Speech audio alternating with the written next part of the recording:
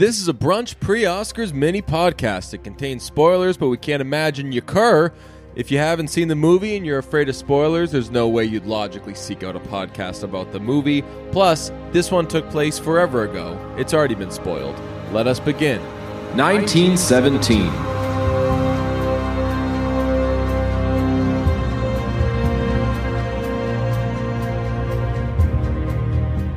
1917. It's Sam Mendes' World War I film about a pair of rough around the edges Brits. You love that. About a pair of British soldiers sent to find their comrades and warn them to call off an upcoming attack because the attack is going to be an ambush. So they got to get to them, and it's a great movie.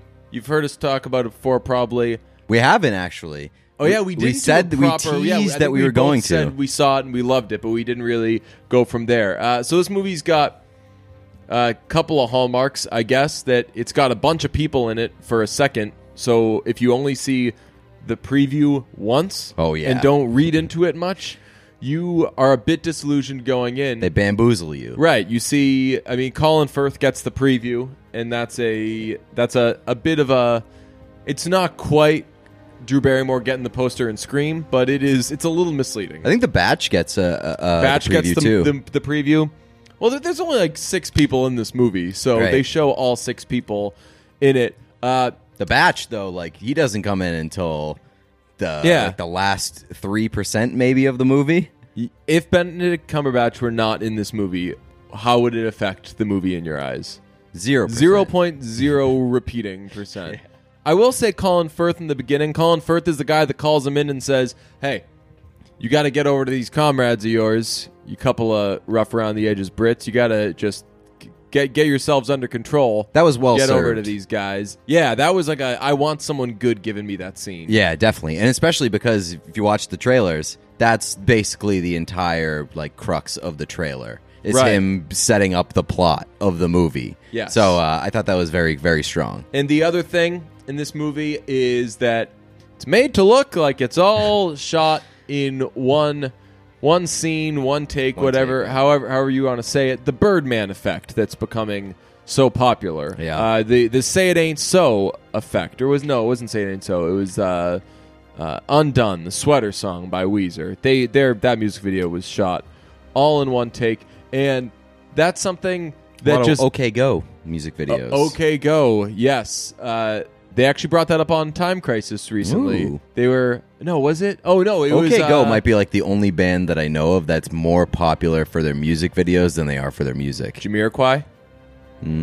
Really? I don't know. No. Virtual Insanity? Oh yeah. Okay. That's Michael Jackson was pretty popular for his music, for his music videos. Not really for his music or anything else.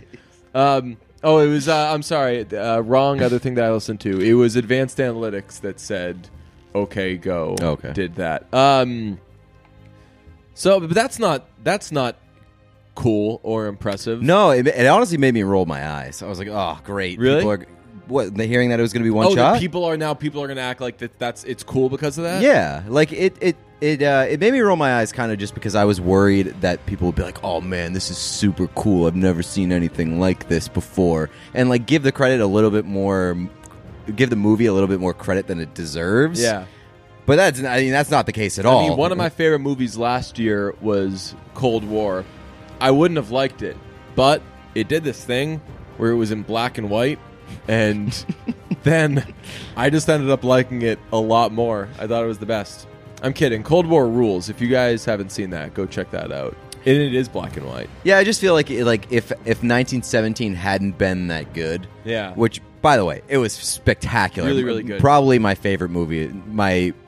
I think it might be the best movie of the year. It's in a tier above. We'll get to this at some point later, but like in a tier above everything is 1917 and Parasite for me at least. But if it hadn't been as good, I would have been annoyed by people being like, oh, but it's so cool that it's made to look like one shot. And It's the ships being real in Dunkirk. Yeah, who cares? It's just something that they did. It's like when someone in their early 20s is like, I'm engaged now. Like, cool. That's because you chose to be.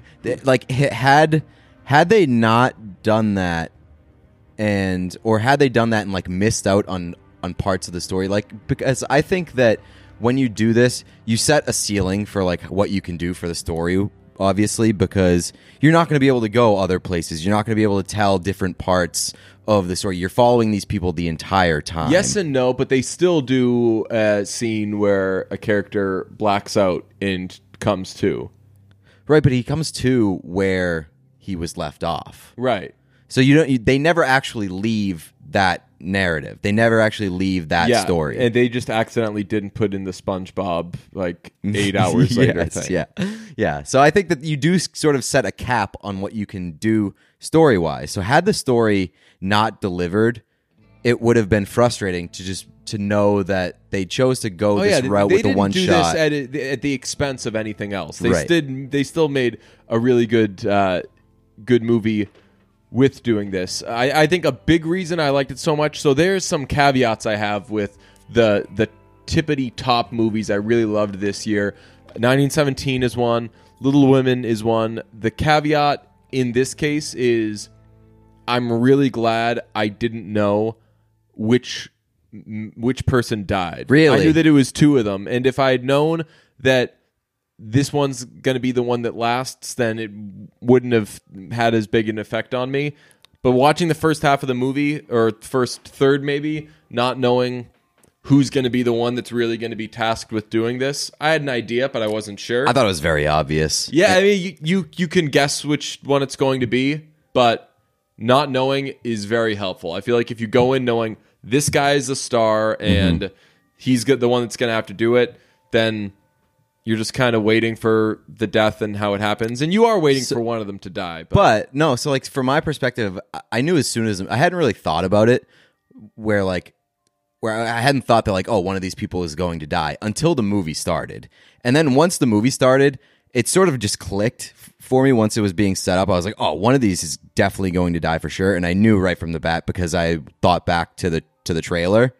And like the trailer sort of gives it away. Oh, really? With like the running scene through the battlefield. Right, you know which character that is. So I knew it was coming and it was sort of postmarked. But that being said, when it happened, even though I was kind of waiting for it, it still caught me by surprise. Agreed. And it still like had that emotionally gutting feeling to it. So I think they did a really good job. Literally gutting feeling. That's true, yeah. I think they did a really good job with that scene, even though it was postmarked. And I think they did a really good job with that scene just in terms of how it was executed visually. Like, you see the color drain from the dude's face, and I was like, wow, both of them were really pretty good, stunning. By the way. George McKay and Dean Charles Chapman. One of them is Tommen from Game of Thrones, by the way. Sure. I'll also say I liked this movie a lot, loved it, thought it was like a 10 out of 10, whatever you want. And I'll say I'm not a Star Wars guy. I'm not a war movie guy. Yeah, I'm sort of sick of it at this point. Yes, and I feel like that's been a common reaction to people saying they like 1917 so much. Someone goes see 1917, they say, that movie ruled, you got to go see it. A common reaction is, another war movie, though, what's so good about it? Like, I didn't think, like, American Sniper, I didn't think was particularly good. Nope. Hacksaw Ridge was Heard that was great, but I hadn't seen it. Hacksaw Ridge was okay. That was... When did you start doing it? Really? Yeah, I didn't see Hacksaw Ridge. I think that was the year before. The year before you started doing them all? Yeah.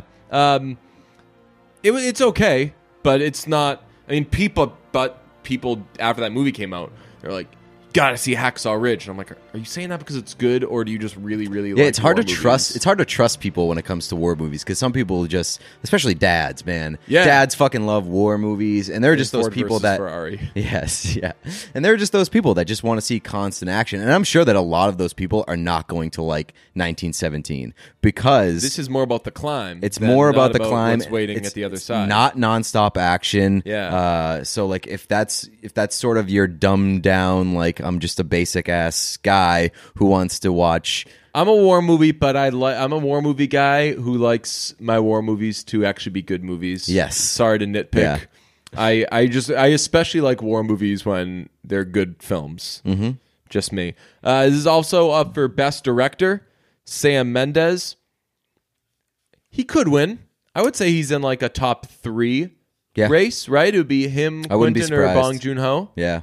Probably going Team Parasite on that one. Yeah, I think that's probably where I'm leaning, but I wouldn't be mad if Sam Mendes won, because I think that, you know, this movie packed as much of a punch as it could have, and I thought that it was spectacular.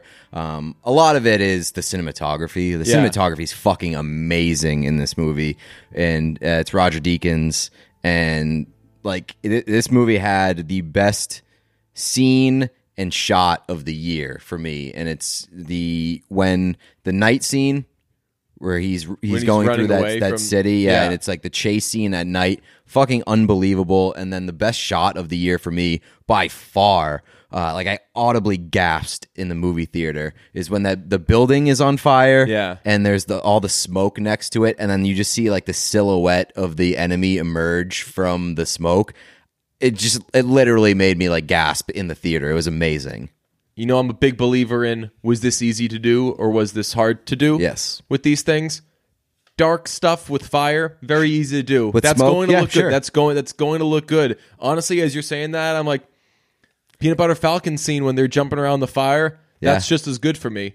No, man, the best scene is Peanut Butter Falcon's, quick sidebar, on the raft, the shot from behind where they're floating down the river and him and Zach are sharing the hug. That's the best scene of shot of Peanut Butter Falcon.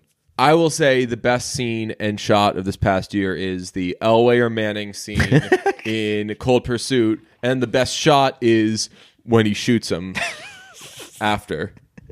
Can't argue. What else do we have on this? Do you like war movies?